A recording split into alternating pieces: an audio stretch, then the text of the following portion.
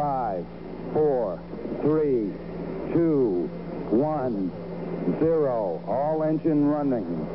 Liftoff. We have a liftoff.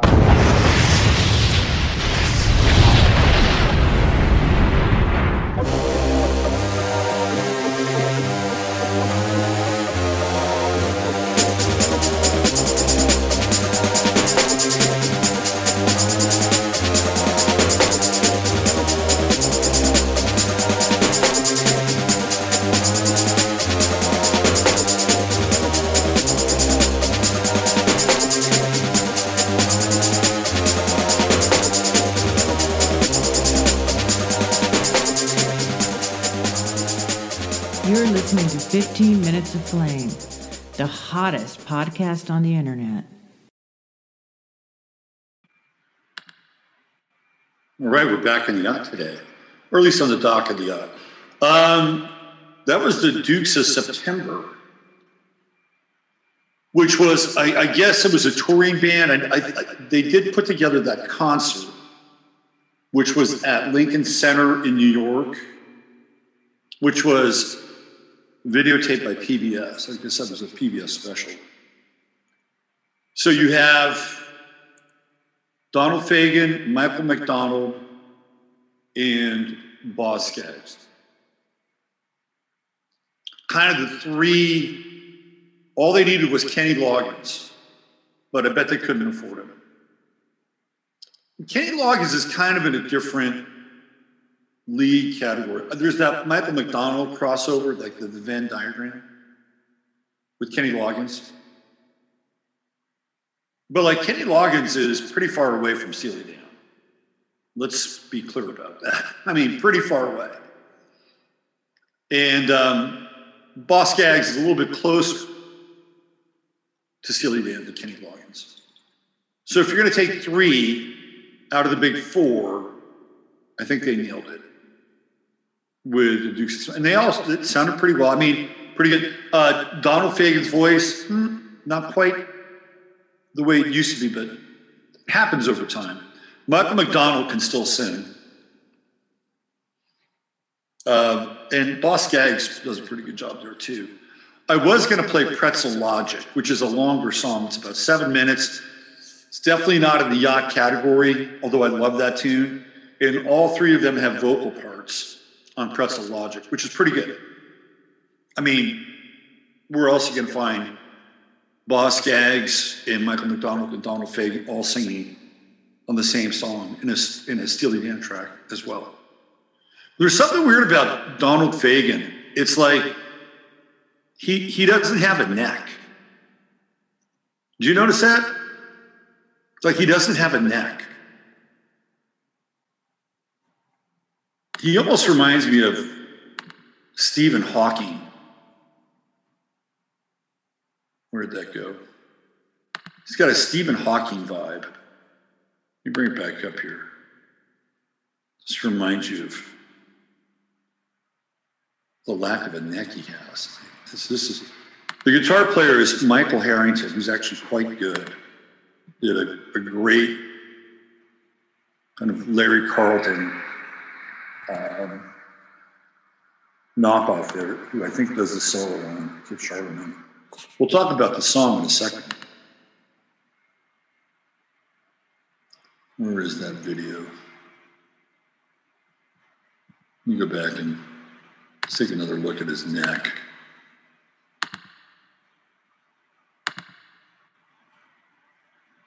I think this should be it right here. And look at, he's got no neck.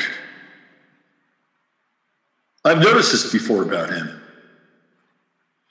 You know, when you're a parent and you look at your kid and you ask, and you really look at your kid and go, oh man, he kind of got shorted in this area. And as a parent, you begin to think about it. Like, well, what can I do to help my kid? Whatever that area is. For a lot of parents, it's height. And they think, oh man, my kid's going to be short. And he can't compete in a world of tall people, especially when it comes to athletics. This happens quite a bit. In fact, it fucked up Paul Williams who is a singer-songwriter, very, very famous. So a lot of you know who Paul Williams is. And he got some kind of testosterone injection or something when he was young, and it literally stopped his growth process. But what do you do if you're Donald Fagen's parent and he has no neck? Do you look around to see if there's like neck stretching devices for your kid so he doesn't look like Quasimodo when he gets older? I mean, he turned out fine. But when you listen to his music, in a lot of ways, it's like the music of a guy without a neck. Because it's almost like Sideshow Freaky, right? There's a little, like if you look at him, then you look at Boss Skaggs has a fucking neck. Michael McDonald has a neck. He accentuates it a little bit by wearing a turtleneck, which makes him even more kind of necklace. Like he leans into not having a neck. But I think art is born out of some of these things, right? Like Toulouse-Lautrec was, he was a dwarf, right? He was a midget dwarf person. And so he saw the world in a very different way, based on whatever kind of handicap or disability that he might have had. People become self-conscious and aware of these things on a physical level. So did Donald Fagen's lack of a neck influence the music of Steely Dan? Because he might see himself as like a physical or social reject. Like he's not like everybody else. He doesn't fit in. By the way, he's a Capricorn. And while the neck isn't ruled by Capricorn, it is part of the spine, which does rule Capricorn and the rest of the skeletal system. I mean, he turned out fine. If I was Mr. and Mrs. Fagen, I'd be pleased with my necklace son. Like we worried about you for a while, but you overcame your lack of a neck, and you became a pop sensation, a musical sensation. It's just an observation. Because I would always look at Fagen, like, what's going on with this guy? Why? He's kind of got that sort of Ray Charles meets Stephen Hawking kind of a look about him at times. But I'm sure glad that he made this music. Kid Charlemagne, a song about Owsley, who was the big acid cooker for the Grateful Dead, and then I always fuck up their name. The Eternal Sunshine Family. These are the guys that dropped Orange Sunshine tabs, and they became huge acid dealers. It's a very interesting story about them. They actually were like these punks that lived in San Pedro, and they would hijack people. This is in the early 60s. So they would use a gun, and they would hijack people, and they would force people to drive them back to their house, or, stick them up at gunpoint and take whatever they have. San Pedro being a very hard town in Southern California. So one time they stick up this guy, and he's like, well, hey, how'd you like to come back to my mansion? I'll give you some shit. And they're like, what? Yeah, come on back. So like, okay, so what did the guy give him? He gave him acid. Blew their minds, right? And from that day forward, they never did crime again. Well, they did, but it was a different kind of crime. They trafficked LSD. But they went so far into this acid world that they bought some land kind of in inland California that had a church on it, and they lived there. And they actually started their own church. And one of the main guys from that group, he was like their John the Baptist or their Jesus. And they became like it went so far out there with consciousness and life and God and the universe. And then they were like, okay, this is so good, we got to turn the rest of the world on. And that became their mission. So eventually they employed Owsley, who had been formerly the Grateful Dead's chemist, and got him to make a shit ton of orange sunshine. That was what they were known for. And then eventually they matriculated back to Laguna Beach, Southern California, and ran their operation out of there. I was actually living in Laguna Beach when they were there, and they were like the bosses. Although I was too young to understand any of this and didn't even know they were there. I was 9 years old. But Laguna Beach always felt to me, it was like it came from San Jose, which was basically a fucking cow town. I talked about, do you know the way to San Jose yesterday with Dionne Warwick? Well, we knew the way we got there. And part of it was cool. Like I thought I'd move to the country because there are all these orchards around us. I'm like, oh man, this is great. It's country life, country living. This is great. Maybe I'll get a horse or something like that. And within just a couple of years, they were just slicing and dicing and subdividing. It was a culture shock, really, because we used to play football on the street out in front of my house with big street lights. We'd play until dark, and the street ended in a dead end. Now that street's like a freeway. Like you couldn't even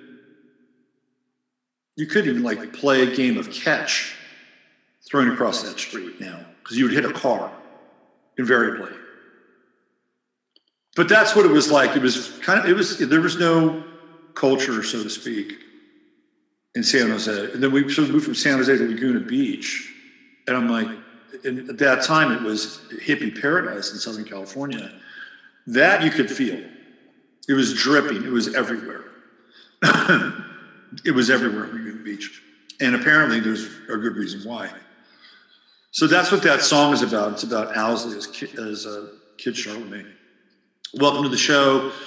This is 15 Minutes of Flame. I'm Robert Phoenix. And we spend about an hour and a half talking about weird shit. What's going on in the world. What's going on in my life sometimes. Your life occasionally. And if you're listening on the podcast side of things, welcome. We appreciate you being here, and we also appreciate you watching on the streaming site on 15minutesofflame.com. That's ovflame.com. So we're entering into an interesting phase with drugs. A very interesting phase. I just found out that Aaron Rodgers, who plays quarterback for the Green Bay Packers, who is quickly becoming the most interesting man in professional sports. Like there's Aaron Rodgers, and there's no close second. I actually think Kyrie Irving is interesting. Like all the people that reject Kyrie Irving for his nuttiness, I embrace.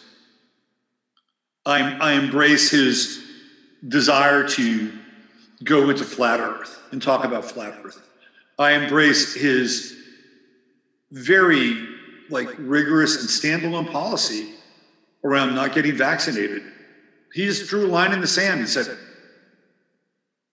I'm not doing it. And he got a bad rep and rap from social pundits, like sports pundits. They didn't like it. They thought it was selfish. I thought it was courageous. Sure, he got paid, but he took a stand. Not many athletes take a stand. So I think Kyrie Irving's interesting. I don't think he and Kevin Durant are going to work out, but I knew that from the jump. They're opposite signs. Durant's a Libra and Kyrie Irving's an Aries. Anytime you get opposite signs together with men, it almost invariably results in rivalry. The one exception to that rule seemed to be Hall & Oates, but I don't know the exact dynamics with those guys, because I bet that they fucking hated each other at certain points along the way. John Oates is an Aries, Daryl Hall is a Libra.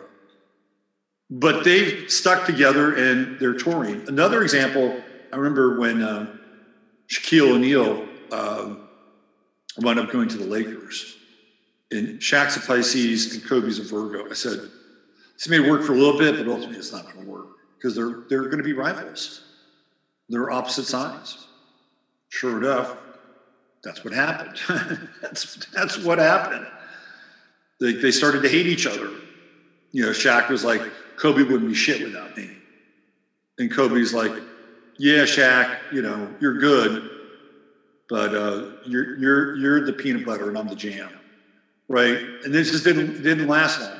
So Shaq left, and I think he got another ring with the Miami Heat. Although I don't think he was a huge player at that time. I mean, he was huge physically, but not huge in terms of their team scheme. It was more Dwayne Wade's team.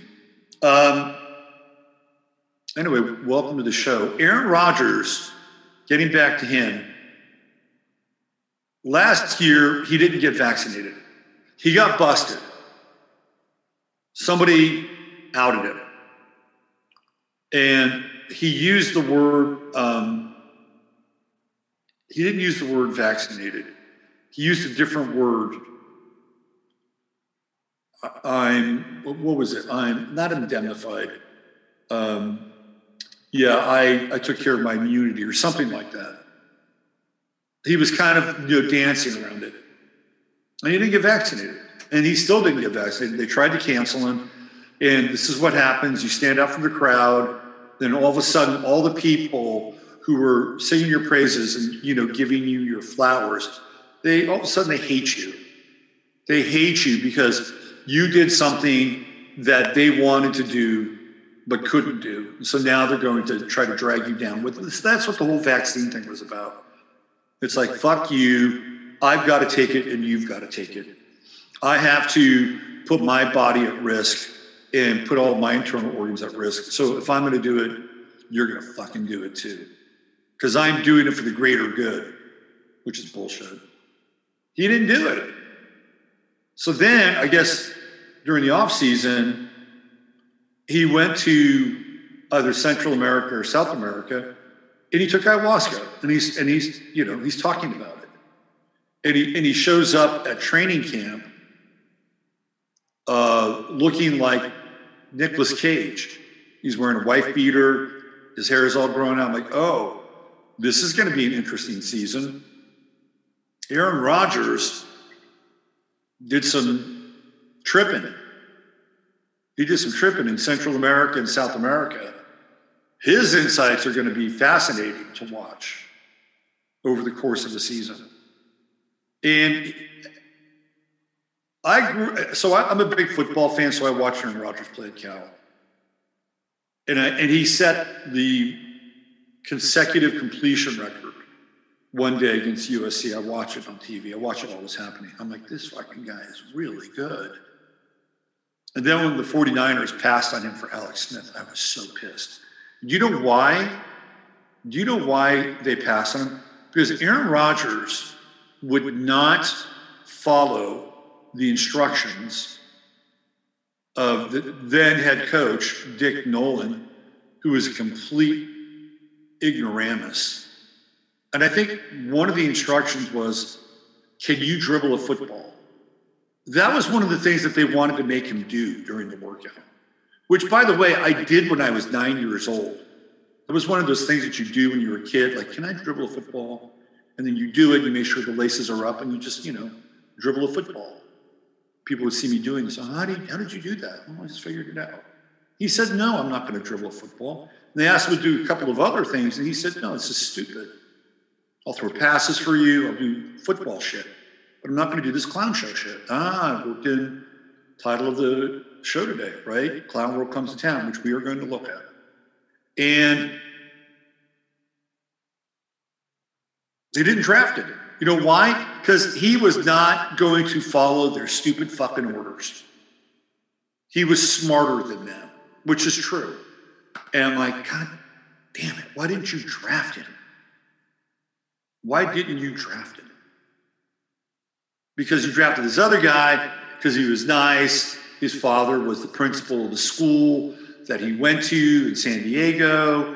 Yes, sir. No, ma'am. I get it. but he wasn't as good as Aaron Rodgers, and it wasn't even close.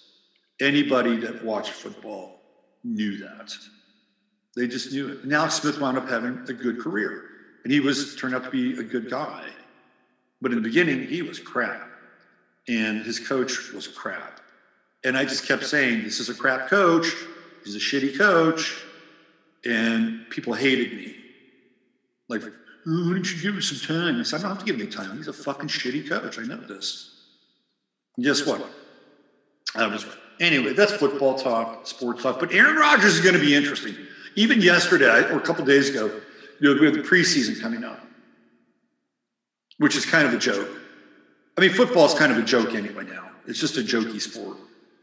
But Aaron Rodgers is still playing. And he said, well, you're going to have me in for 4 snaps. Why? That's stupid. He's a starting quarterback. He's like, either play me the whole fucking game or don't play me at all. 4 snaps is ridiculous. What am I going to do? Hand the ball off 2 or 3 times? Give the people who bought a ticket a chance to say, oh, yeah, Aaron Rodgers, he play 4 snaps. Yeah, we saw him. Is that why they're doing it? So he's questioning convention now. And I love it. I love it. I love the fact that this guy who's a system buster, which is what he is, he was kind of woke early on. And then I saw him get off the woke train. It's like, oh, this is interesting. Like, he's a Sagittarius. This is what Sagittarius is supposed to do. Sagittarius is supposed to question the validity of reality, right? And find their own catechism, find their own, like, relationship with sort of orthodoxy and rules and their own personal expression. Of all the signs, Sagittarius tends to be the one that leans into authenticity the most. So he's going to be interesting to watch. Speaking of drugs, and I'm going to get to Chattari in a second, we're talking about something good for you, something natural. It's not ayahuasca, but it is CBD. And boy, I got to tell you,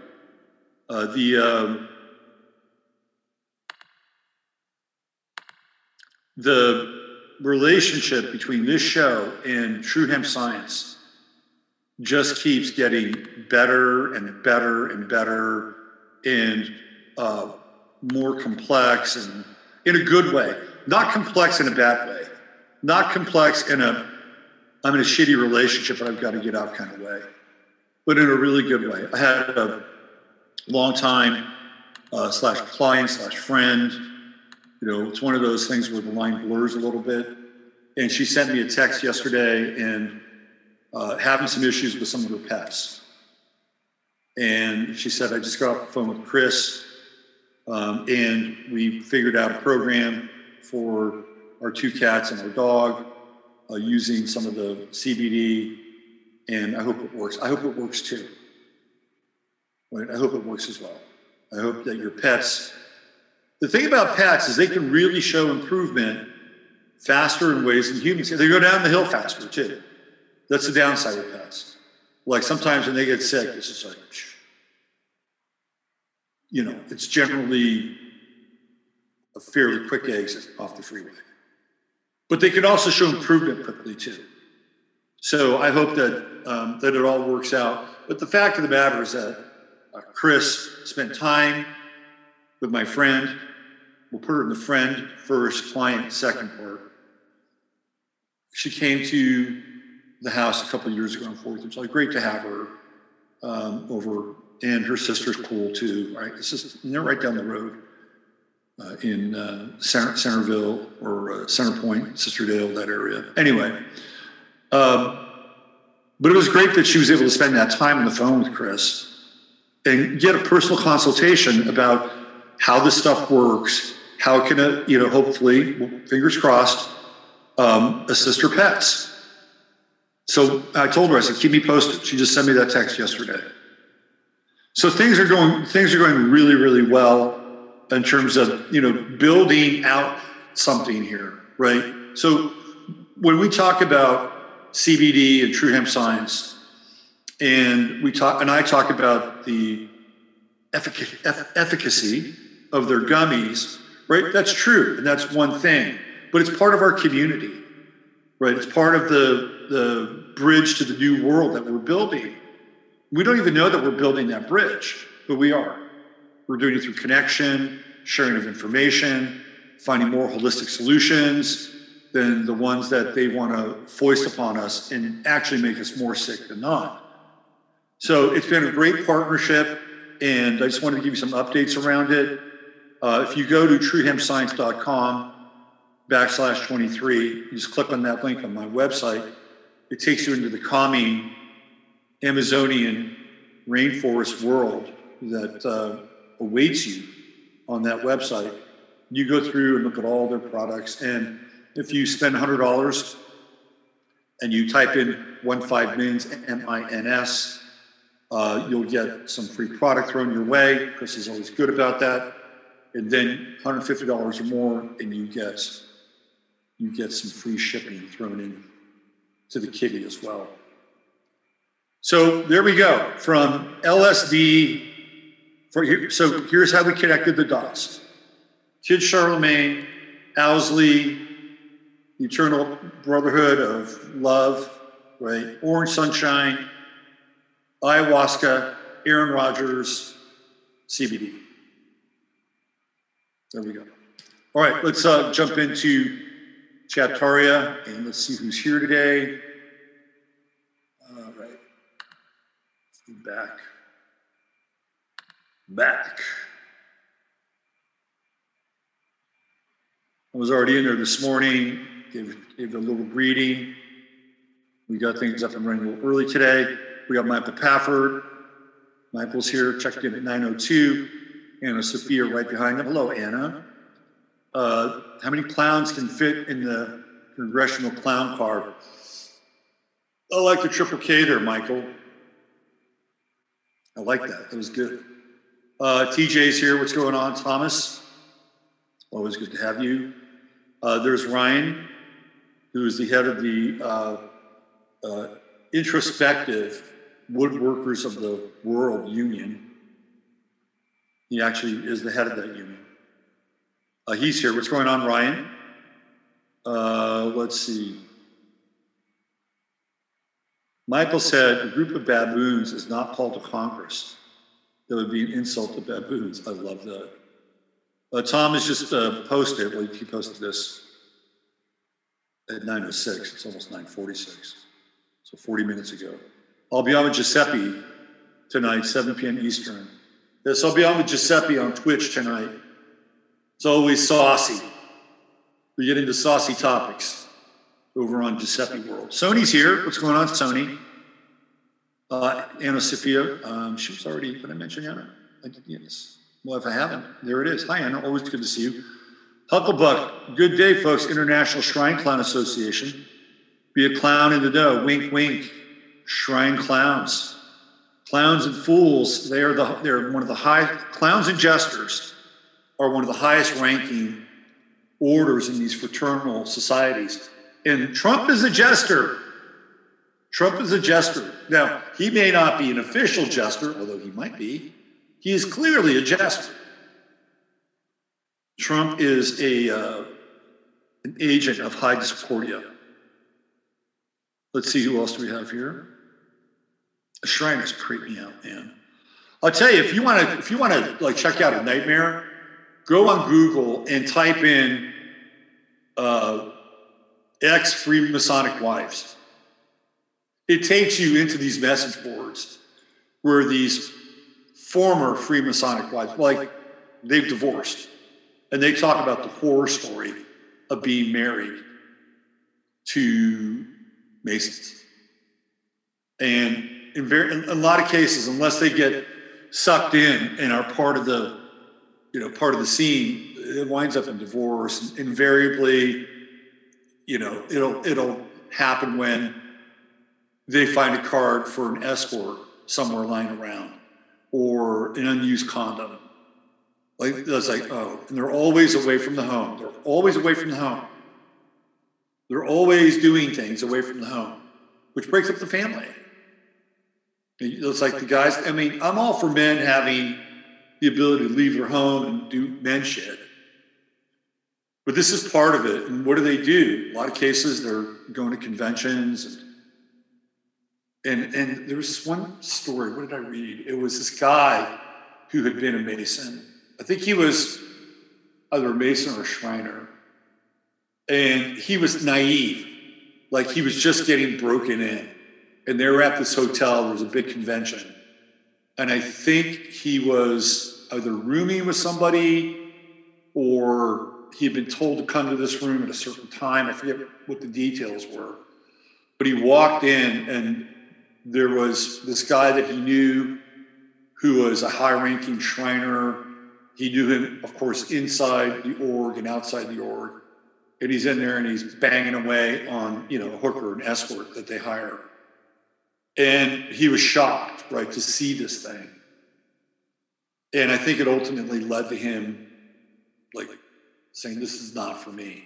But if you ever want to find out the effects on the wife of somebody who's married to somebody in these groups, you could waste a couple hours and be very enlightening in its own weird way.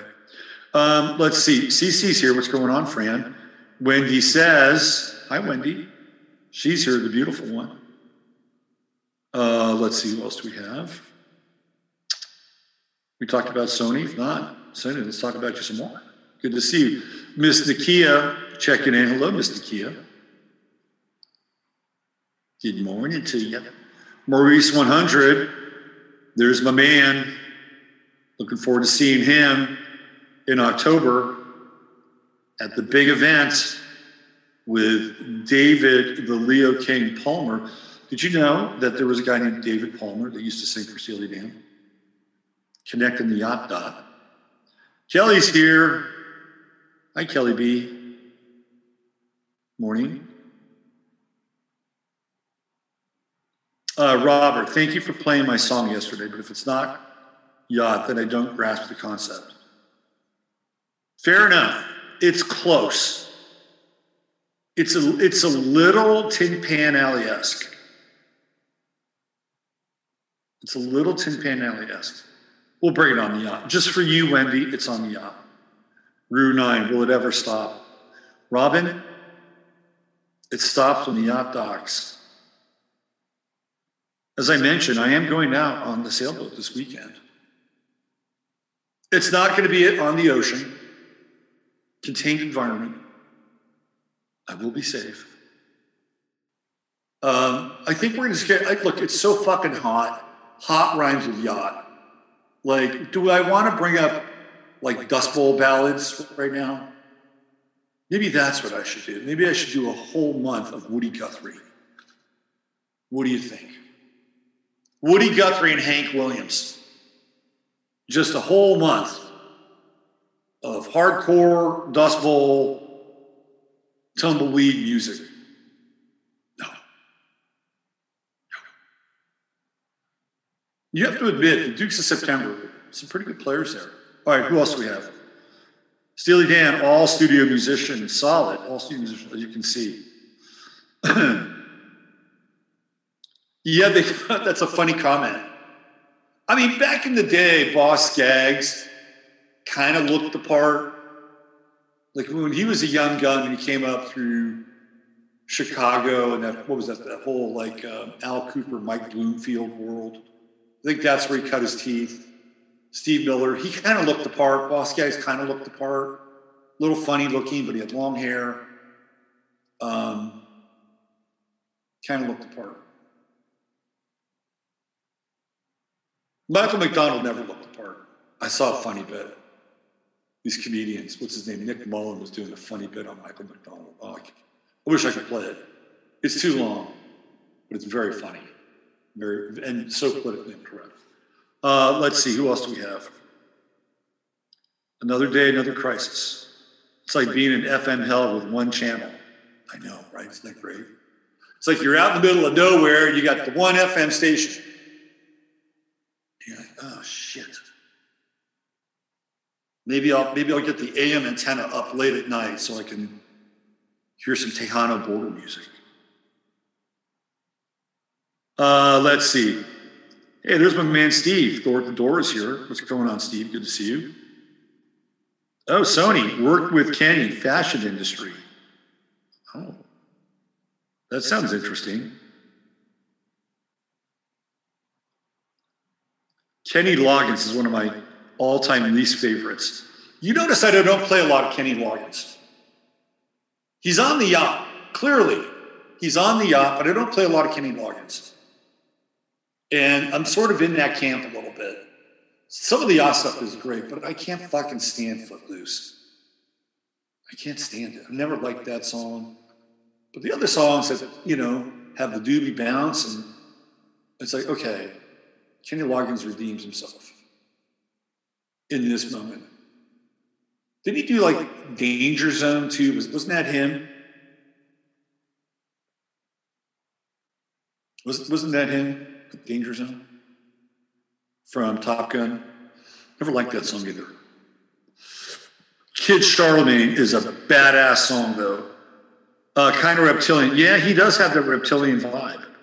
You notice that snakes don't have necks. Have you noticed that?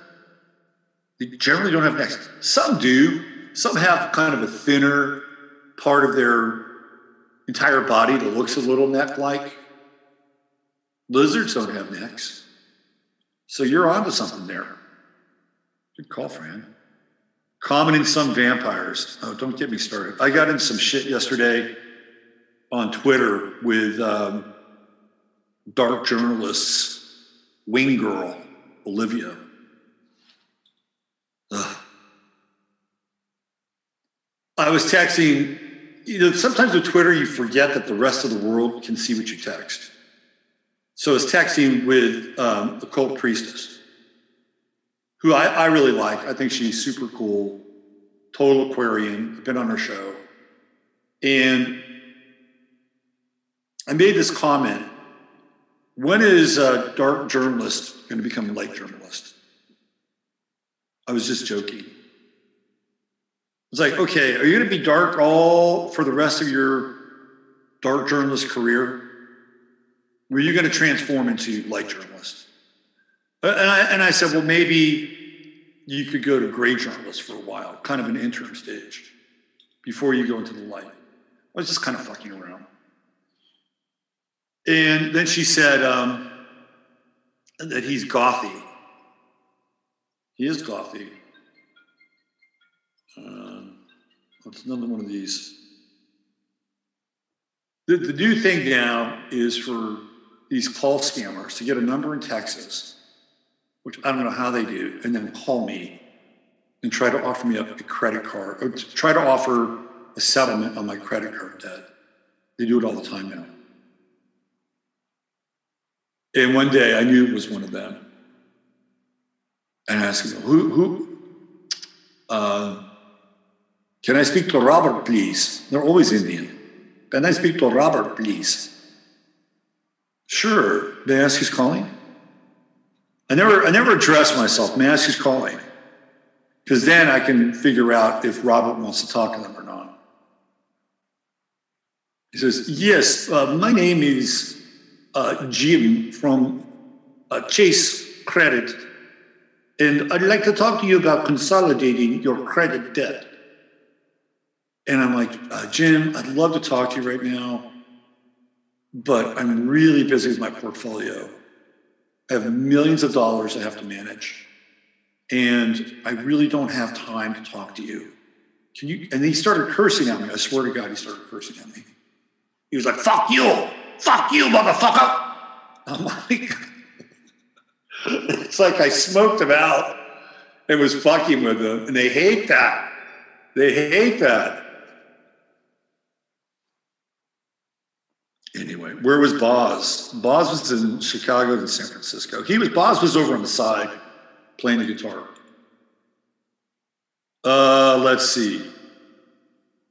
Short women can leave their hat on. That's funny. Guess we're getting into Randy Newman. Having a beehive hairdo flashbacks. David Byrne, autism. Yeah, David Byrne seems like he's on the spectrum, doesn't he? He's got a weird background. who did I talk to? I think it was Emily. Emily and I got into David Byrne's. Like, there's all kinds of weird shit in his background. He's got like, weird Scottish roots, and it's like there's like, again, kind of dark matter. Oh, getting back to the Twitter thing. I got to finish the Twitter story. So she said that dark journalist is goth. Now, I actually had a client who went to high school with dark journalist, and this Olivia. And I have no reason to believe that she would lie. None whatsoever. And she said that on the weekends, they would go to New York and they would go to goth parties. That's what she said. Does it seem like such a far fucking stretch? So I said, I think they went to like vampire parties. Not real vampires, but like Dave Gagnon, or not Dave Gahan, Dave Vanian from The Damned. Those kinds of vampires. And so then this Olivia comes on and says, your client was a liar. I'm like, oh, here we go. Now I got to respond to this. Okay, well, either you went to these goth parties or not. If you did, what's the big fucking deal? Just either admit it, like, yeah, well, we did go to these parties. Or if you didn't, then it's my bad. Like, I try to leave it out. Like, I don't want to be an asshole, but I also don't want to be a doormat. I think that's where we are. You got to straddle the line between not being an asshole and not being a doormat. If you can figure that out, you will get through this life. And you can live with a higher degree of complexity and novelty. Good complexity, not bad complexity. So I gave her an out. Like, hey, if it didn't happen, my bad. But if it did happen, what's the big fucking deal? You went to goth parties when you were in high school. So why? I haven't revisited that conversation. I will. All right, who else do we have? Christy Daniels, what's going on, Christy? Good to see you here. You're a millionaire, so we forgive you for being deformed. Steve, you are funny. There's the lovely Arlene Vega. She's here. Let's see. Neil Wise checking in. Maybe Matrix recycled faces and features. I don't know too many people who look like Donald Fagen. That's probably a good thing and a bad thing. He's got a unique look. Happy full moon. Yes, it is the Aquarian full moon. It's good to talk about Clown World because this is really this is the formation, right? Leo is the king and Aquarius is the fool. The king and the fool, they are the peanut butter and jelly of the zodiac. And the fool is to remind the king that he's not all that. And the king puts up with the fool because the fool serves a purpose. The fool is disruptive. The fool is irreverent. Court jester is disruptive and irreverent. And it's like this psychological tool that the king has at his disposal to not get too high and mighty. That's how it works. What's interesting about Trump is that Trump is the king and the fool simultaneously. That's one of the weird things about Trump, because he can be really fucking funny. He can be very disruptive. He's the king of discordia. But then he's got like the king thing going on too, like Trump Tower and the gold and Leo rising, Mars and Leo on his ascendant. So you get the full package with Trump. You get the king and the fool. And that just sums up Trump in a lot of ways. So I keep having this discussion with people about Trump. And Trump is like a clown. He is like a clown. Even when you look at his face sometimes, he's got that clown face. He's got that smile, right? It's almost like he knows he's a clown. He knows he's a jester. It's very interesting. Most of my discussions around Trump are the line down the middle. And on the one side, there's all this shit that you know he's done wrong. And you're like, fuck, why did you do that? Why did you fast track this? Why did you not deal with Fauci? Why did you contend with, the scarf lady for all those months? Why did you never talk about BLM? Never. Never did he once talk about BLM. Why did you threaten to make Antifa a terrorist group, but never officially make them a terrorist group? Like, there's a bunch of stuff on that side of the line. You just look at it and you go, oh my God, January 6th, you left those people hanging. Not a good look. You just left them hanging. And on the flip side of that, after the election, you're doing your vaccine victory tour. Like, there's all that stuff with Trump. You're like, ugh. Then the other side, he'll do some interesting shit. And that's just Trump, right? It's Trump in kind of a nutshell. And it feels like that's kind of this path of duality that is connected to these orders. Like, they will, like the Masons do this. Like, they do all these good works, theoretically. I remember one time I was with, my kid was young. He was about maybe 4. And we went to a street fair in Burlingame, California. And, you know, it was just your typical kind of street fair. But I noticed that the Masons were doing their good works. And they were there to help parents get their children fingerprinted. And I'm on to this, you know, I'm on to what they're doing. Like, I know this shit already, right? I mean, to the degree that I can know it, which at that time was around 2007. So I think my kid was around 3. He leaves for college next week. That's so weird. It's just so weird to think about that. Anyway, so I'm talking to these guys, right? I'm questioning. So why are you doing this? Oh, we're just trying to give back to the community. And, you know, a lot of children go missing. So if you have their fingerprints, it's going to be easier to potentially track them. I'm like, really? They're going to leave their fingerprints around, so maybe 2 years down the line, 3 years down the line, these fingerprints might match, if you're lucky. And I think some of them actually believed they were doing a good thing. Like, that's part of their good work program. Then on the flip side, they may be doing some other shit. Whatever that other shit is. And I think that's, when you look at the black and white chessboard, that's the model.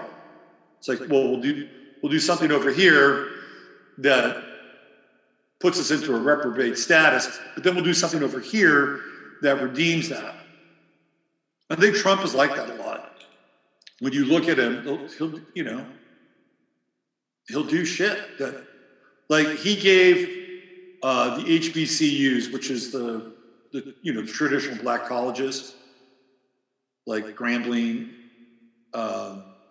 what else? Like Jackson State, stuff like that. He gave them more money than any other president.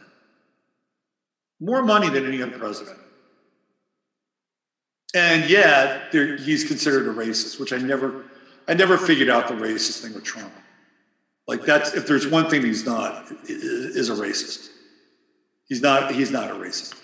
Yeah, we all have certain beliefs, right? And we all have certain prejudices. If you don't, then you're lying. If we don't, you're lying to yourself. But I never considered Trump a racist. He hired, multi-ethnic people. He may not have always paid them, but he hired them.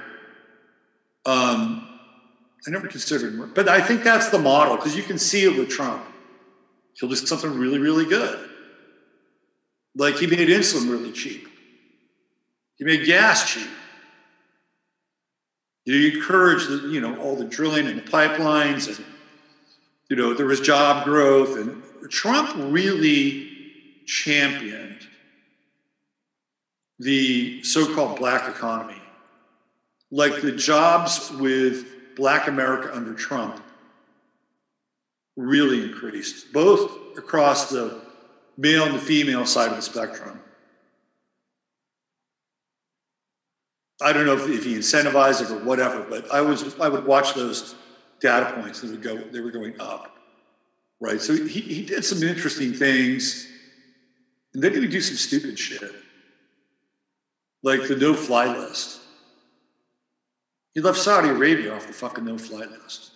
It's like you could have all these countries theoretically come in and get the anti-Muslim and anti-terror thing, but he left Saudi Arabia off of it. Not going to do that. But he would do some interesting stuff and some not so interesting stuff. And I think that's just how it works. And I think that's how these societies are set up. It's kind of like what, what's his name, Joe Manchin did in West Virginia. I don't know if he's belongs to the Royal Order of Clowns or whatever, but he held out on this bill, this inflation bill, until he finally got what he wanted, which was more pipeline, more gas, more oil.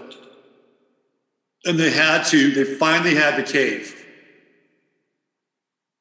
And he said, well, we know that we want to go to these alternative energies, but we can't do it right away. So we need to continue to do what we're doing while we're doing the other thing. So it's kind of like that model, you know, the theoretical balance, the reconciliation of opposites. Who else do we have? Equicentric is here. Let's go on to Equa. Anyone see they're blaming that horrific accident in Windsor Hills, California on mental illness? Is that the Ann Hatch accident?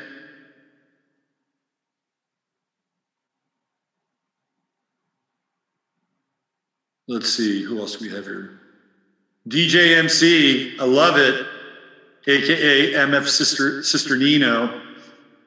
You're leaning. Michael was a DJ. Michael used to spin at Ministry, and so we're not, you know, we don't stray too far afield when it comes to names and handles. Empath says supposedly 70,000 to 87,000 new IRS agents who have to carry a firearm and are willing to use deadly force. I saw that. They had the job listing posted and then they took it down. I mean, literally, like, you have to be comfortable with learning how to master a long-range firearm at our training facility in Utah. I'm like, what? They took that down. It's like, this has the potential of being a nightmare. But I will tell you, it's going to backfire on them. Because we're living in this time where when stuff comes up and it happens and it's intentional and they're trying to get something, you know, over on the public or across the line, like, we're just living in this time now where the inverse begins to happen. Like, the inverse is the strategy. Like, there's even an inversion effect in your own life. And I've been doing my best to practice this.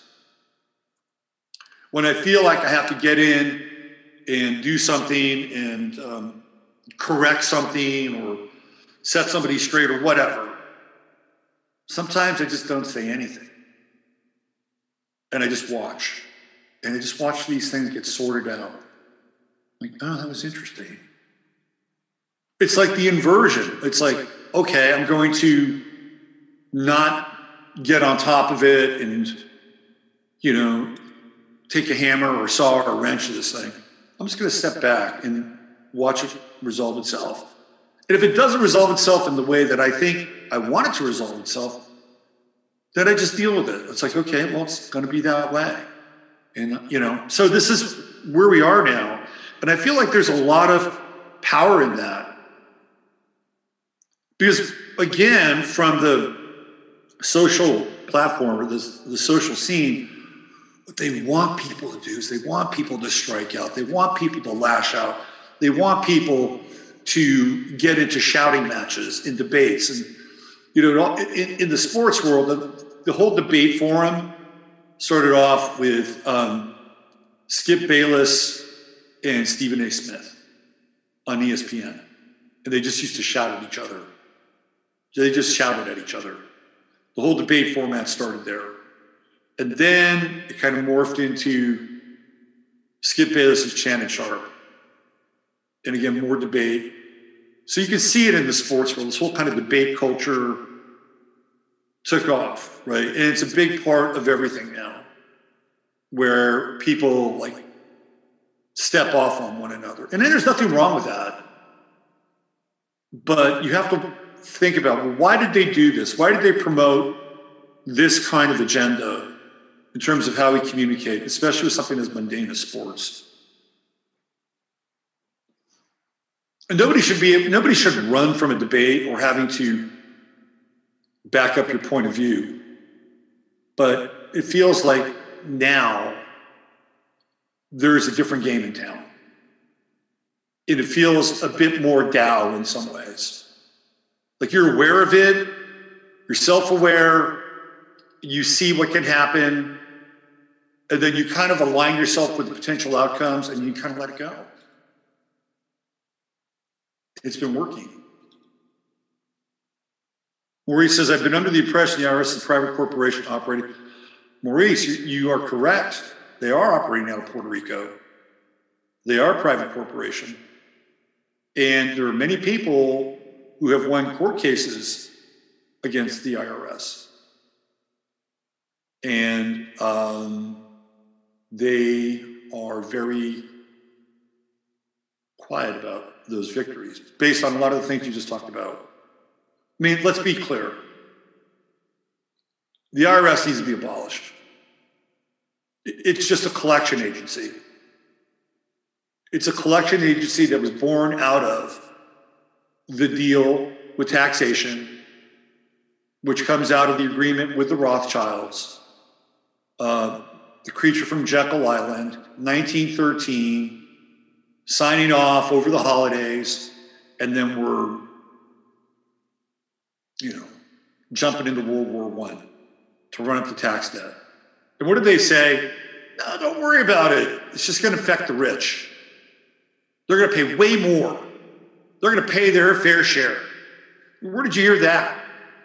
Oh, it's only going to affect people earning over $400,000. I got to tell you, $400,000 in this economy ain't shit. Now, for some people, like, geez, I'd really like to make $200,000. No, seriously. $400,000. If you play the game and the tax game and all that stuff, your $400,000 a year is more like $270,000. And what did $270,000 buy you 10 years ago versus what it buys you now? So $400,000. They act like $400,000 is a lot of money. It's not a lot of money. It is not a lot of money. Would I like to have that problem? Sure, I'd love to have that problem. But then they're like, oh, no, we won't go after anybody who earns less than $400,000 a year. They're going after the middle class. Like $400,000 now a year would be considered middle class. 10 years ago, that's upper middle class. It's middle class now. This is what's happened. So now they're going after the middle class. And that number will get lower and lower and lower. They got to abolish the IRS. If they want money, first of all, they have to abolish almost everything with the exclusion of the federal government of being able to regulate interstate commerce, secure the border, and have some kind of working treaties with other countries. Even the military should go away. Like, we should be the military. We the people should be a standing militia. And if we're a standing militia, we're not getting into any fucking foreign wars, right? If you're a standing militia, are you going to send your kid who's living in your place, who knows how to fire a shotgun or 30-06 or 9mm, you think you're going to go send him to go fucking fight in Iraq? No, you're not. But if your kid is conscripted, now the government gets to tell you where your kid is going to get shipped. Just eliminate that shit. Eliminate it. Eliminate the FBI. It's another federal agency. Get rid of it all. Get rid of it all. And then, in order to maintain the borders, which they're not doing, and have some kind of infrastructure to regulate interstate commerce, you charge a minimal tax on purchases. A minimal tax on purchases. And that's it. You get a flat tax added on your purchase. And it can't be anything more than, say, 2.5%. And that just goes to them. Plenty of money. Plenty of money. That's ultimately what we should do. That's the model. And then you just deal with your states, right? Now the states can say, okay, well, we need money for this or we need money for that. And whatever local infrastructure you have, it should be the state's responsibility. I mean, the government just got way too obese. You go back to Roosevelt. It's like, oh, well, let's wreck the economy. Let's put people out of work. I have a great idea. We'll start the WPA and we'll rebuild all this shit. We'll put people to work. We'll make the government bigger. Problem, reaction, solution. Clearly, that's all we need to do.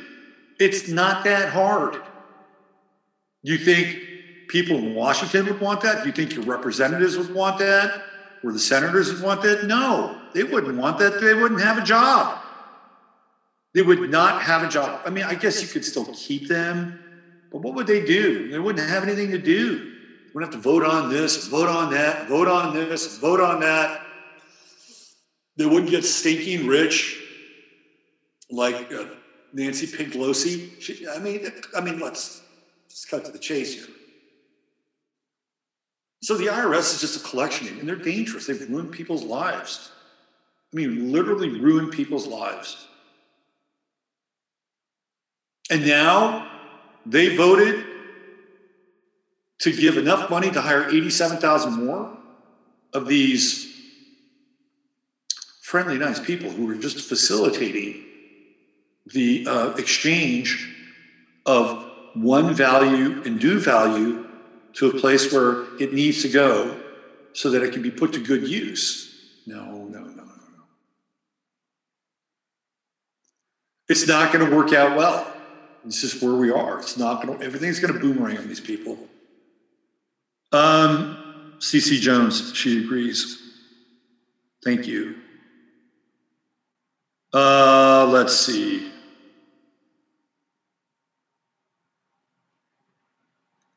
Empath, what do you call 1,000 lawyers at the bottom of the ocean? I'm waiting for this one. Chum. Treasure. Oh, that's good. Did Wendy nail it? Oh, good start. I thought Wendy nailed it. May B is here. What's going on, May? I'm still waiting for the punchline. Where are we? Trump is a Heyoka. Professor Hamamoto, yes, on the Friday Farcast tomorrow. At the highest levels, Masons are instructed to put aside their wives. Yeah, I mean, being the wife of a Mason has just gotta fucking suck, right? It's gotta suck. Just look at those message boards. I've been in them. I've read their laments. Jesus. Had to put up with a lot. Trump is definitely a Heyoka. He's the weirdest character. He is the weirdest combination of the king and the clown. And he's beholden to everyone and beholden to no one. Kind of like Marlon Brando in some ways. Although it's pretty clear that Marlon Brando had a more interesting sex life. Let's see. Who else do we have here? I approve Hank Sr. Bring it. I played Hank Sr. before in here. Boss Gags was a blues guitarist in the early days.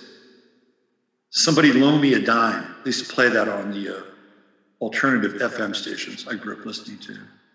No banda. God, I cannot. Okay. There are two types of music that I really don't like. I think maybe 3 now. Maybe 4. It's growing by the minute. Bonda is one of them. I'm sorry, I don't like it. Right?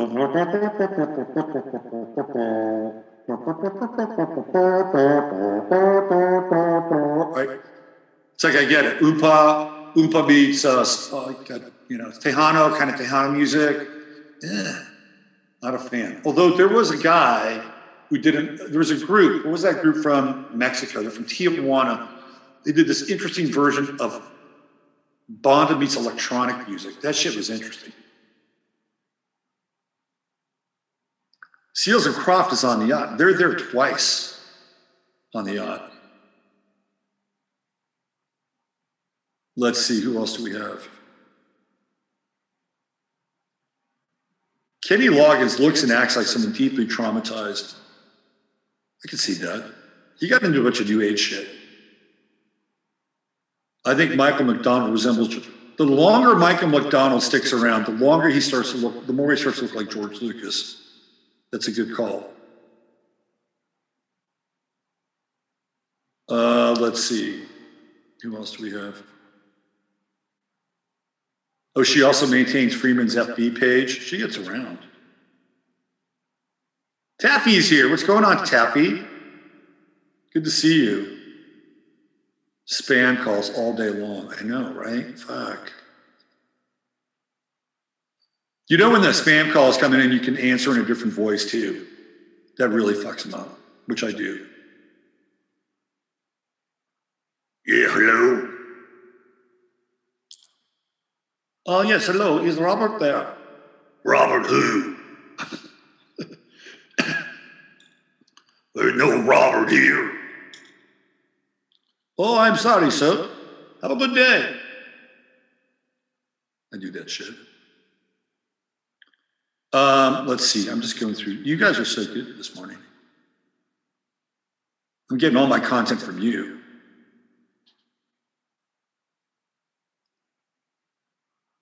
Kelly says, I'm a very Scorpio and should be into the goth scene, but I just can't and never really could get behind it.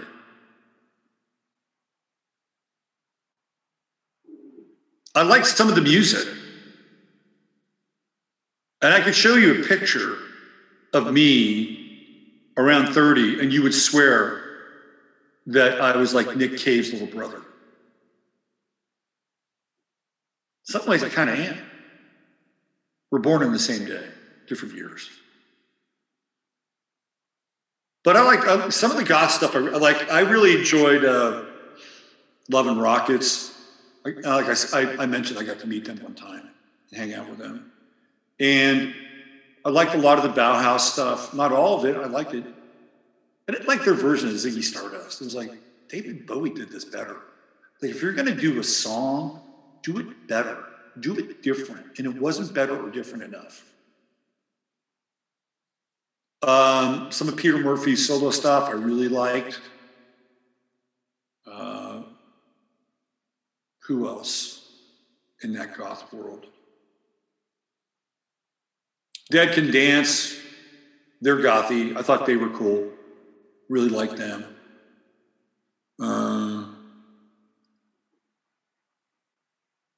Let's see. Sisters of Mercy, who were kind of a joke band. But this Corrosion is great. So I like some goth. Some goth I just couldn't, like Alien, Sex Fiend, I can't go there. It's not my thing. When they started to get too theatrical and put the fake long fingernails and put pancake on their face or whatever, it was a little too Halloween-y for me. Let's see. Queen Lisa, what's going on, Queen Lisa? Good to see you here. Donald Fagen has a face for radio. I know, right? You know who also looks weird is Bruce Hornsby. Bruce Hornsby looks really weird. But he's talented. He's really, really talented. There's a whole group of musicians that are like that. Christopher Cross is like that. I was talking with Robin, and we both mentioned the fact that Steely Dan wanted Christopher Cross to play guitar on one of their records. He's that good.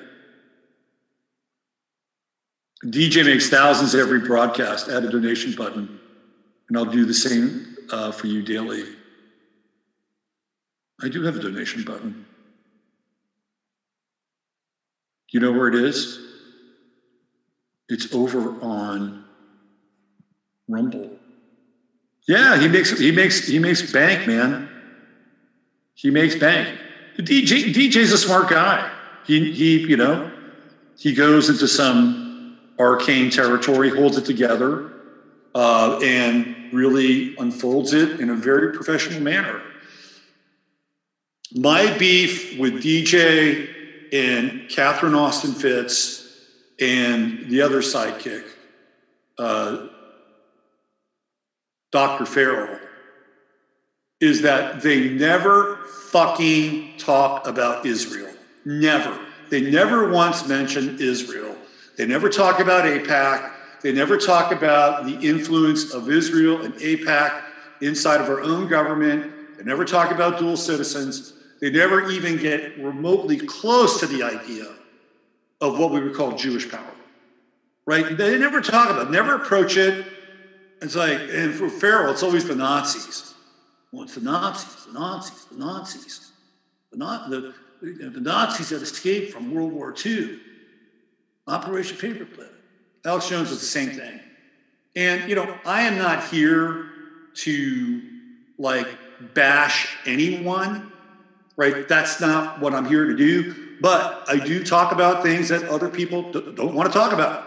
And if you don't talk about the elephant in the room, then,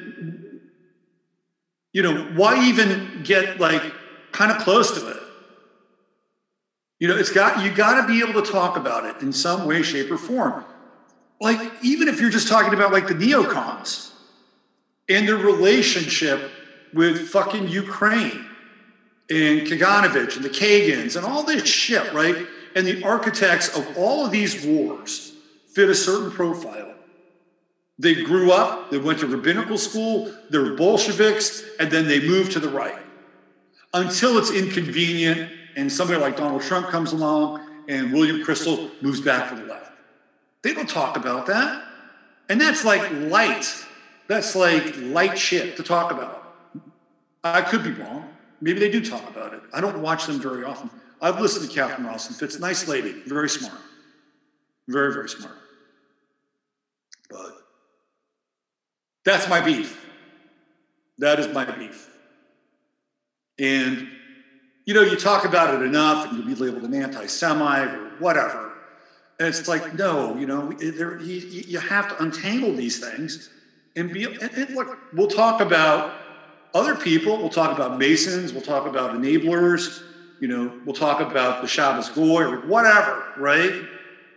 And they're part of the mix too. There are fucking sellouts that theoretically look like me, were baptized in the same religion that I was baptized in, right?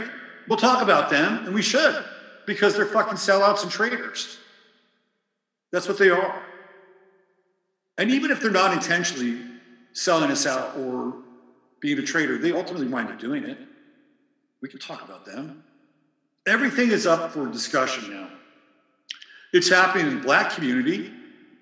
But Jason Whitlock talks about this on a daily basis. He draws it into this division of the Black elite versus the Black working class, and how the Black elite has formally sided with the left, and this is where he will occasionally wade into that territory. He'll make a connection between the NAACP and who started the NAACP as this, kind of choke point and being able to control narratives. I hate that word now, narrative. It's everybody uses narrative now. All right, let's get into some clown little stuff. You got to see some of this shit.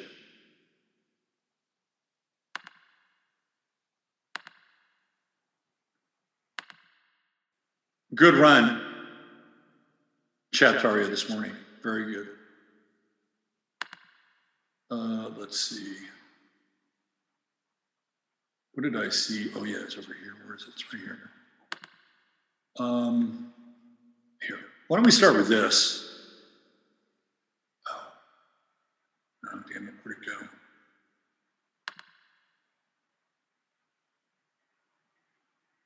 Let me find this thing.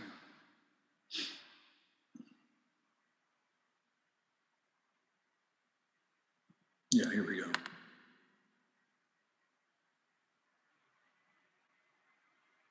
Check this out. So if you're paying attention, there's now a war on water and there's now a war on milk. It's been deemed that no rainwater on the planet is safe to drink. Well, they're probably not that far off, although there's probably some places on the planet where you can get a pretty decent dose of rainwater. But with all the geoengineering, I mean, who would really want to drink that? So to some degree, they're right. But now there's an attack on milk. And they're trying to take milk out of the schools in California because it goes rancid. And guess what they want to replace it with? Plant-based milk. All right, so check this out. They actually have fucking anti-milk activists.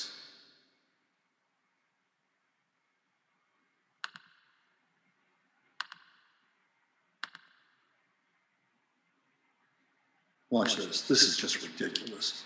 So these people are at, looks like a deli or a bakery, and they are going to pour milk out because they are there to make a point that milk is not good for you and it's not good for the planet. Here we go.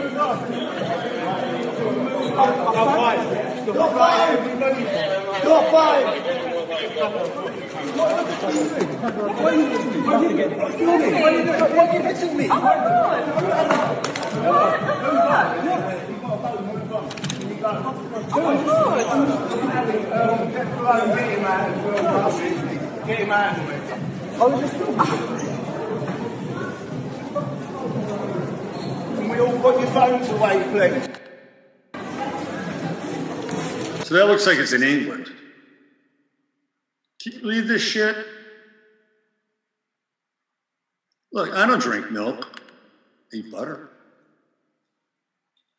Nice grass-fed butter. I don't drink milk. Haven't drank milk in a long time. Drink cream, which is different. But the cream in the coffee, which is different, but it's fucking clown world. This is clown world. If I was at that place, I probably would take a thing of milk and I'd pour it on their heads. Say, here, let me join you. And I pour it on their heads and I pour it on another one's head. It's like, yeah, here we go. It's ridiculous. And that's the hill they want to die on. Milk. Give me a break. What else did I have set up for Clown World today? That's not, it's all other stuff. Okay.